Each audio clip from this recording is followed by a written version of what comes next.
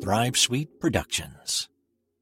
It's January 15th, and on this day in 1990, Trent Tucker's game-winning shot changed the rules of basketball and what was allowed in the final second of a game. The scene was Madison Square Garden and a matchup between the Chicago Bulls and the hometown New York Knicks. The game was tied with a tenth of a second on the clock, and the Knicks were inbounding the ball in front of their own bench.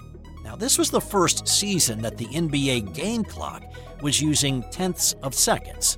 The Knicks' Mark Jackson inbounded the ball to Trent Tucker directly in front of him, who then turned and fired a three.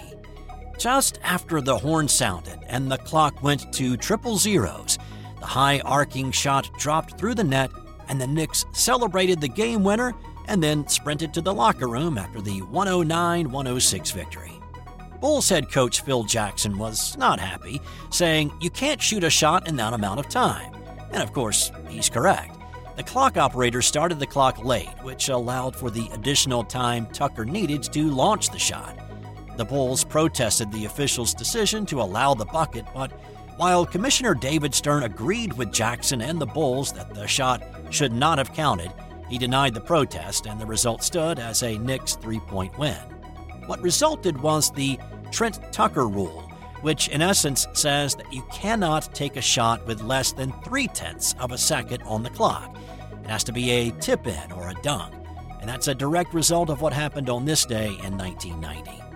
Also, in 1997, Dennis Rodman kicked videographer Eugene Amos in the groin after falling over Amos's feet.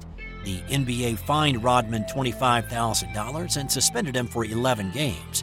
It cost him an additional $200,000 to settle with Amos out of court.